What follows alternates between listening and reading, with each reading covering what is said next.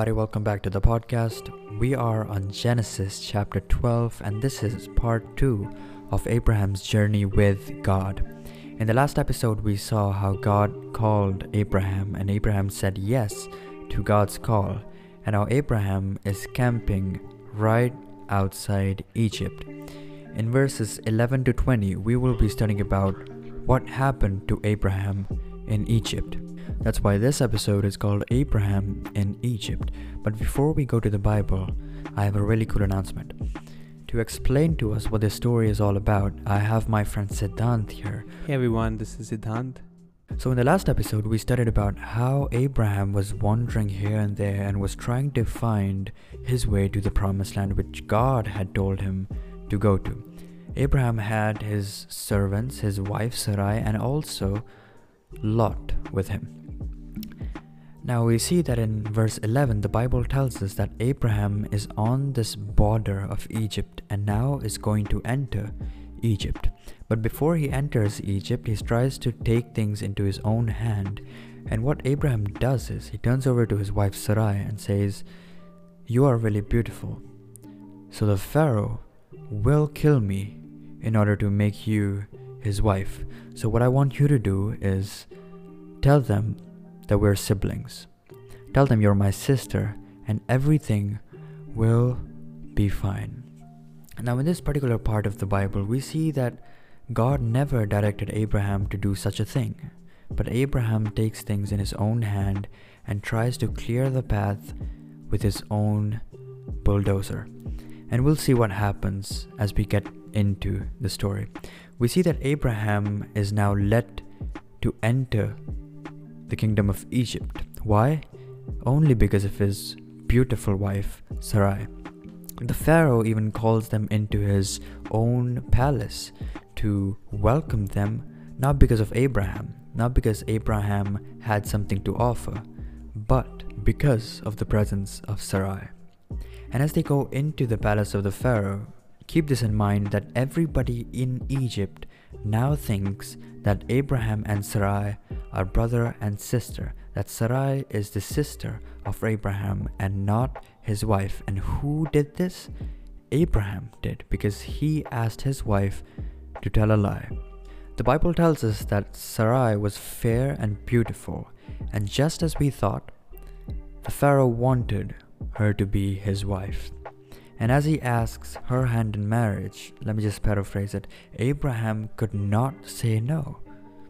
Because if Abraham said no, the Pharaoh would kill him. If Abraham would say, "Sarai is my wife," the Pharaoh would kill him. So Abraham had a sword in his neck from both sides.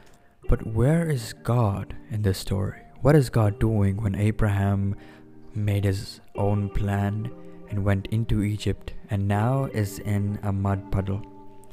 We see that Abraham's plan has failed and God needs to intervene into his plan to save him. How does God do this?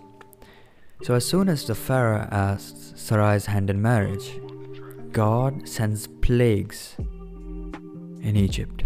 And now the Pharaoh understands that something is wrong, that there has been some misfit, some problem, and that is why the gods are angry with him.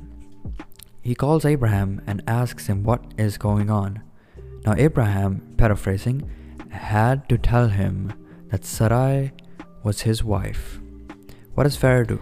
Pharaoh kicks them out of Egypt and tells them to never come back.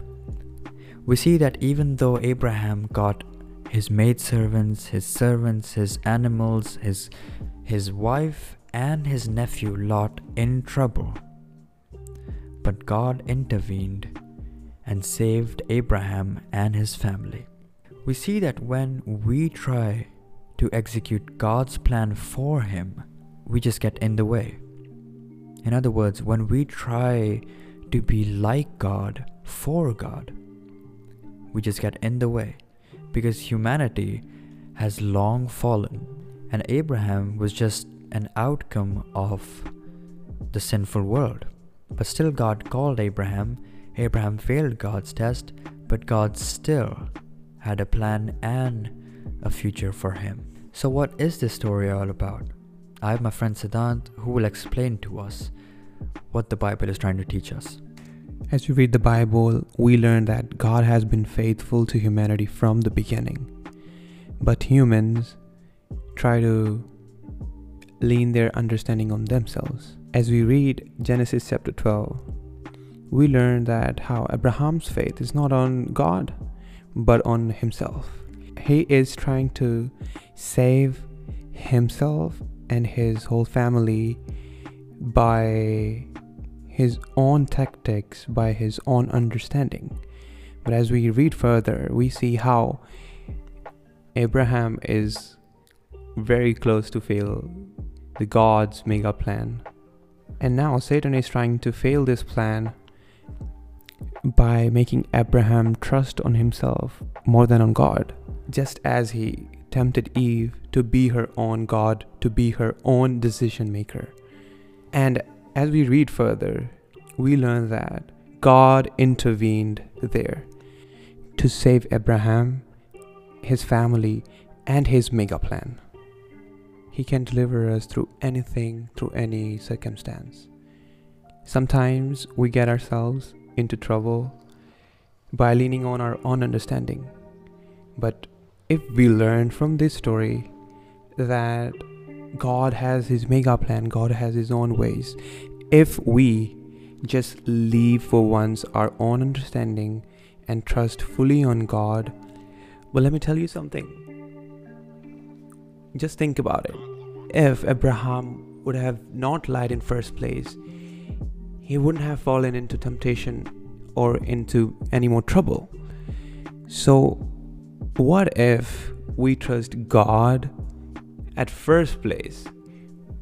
Let's lean on God's understanding at first place, and we won't fall into bigger troubles. Even if we did, we know God is powerful to deliver us from that.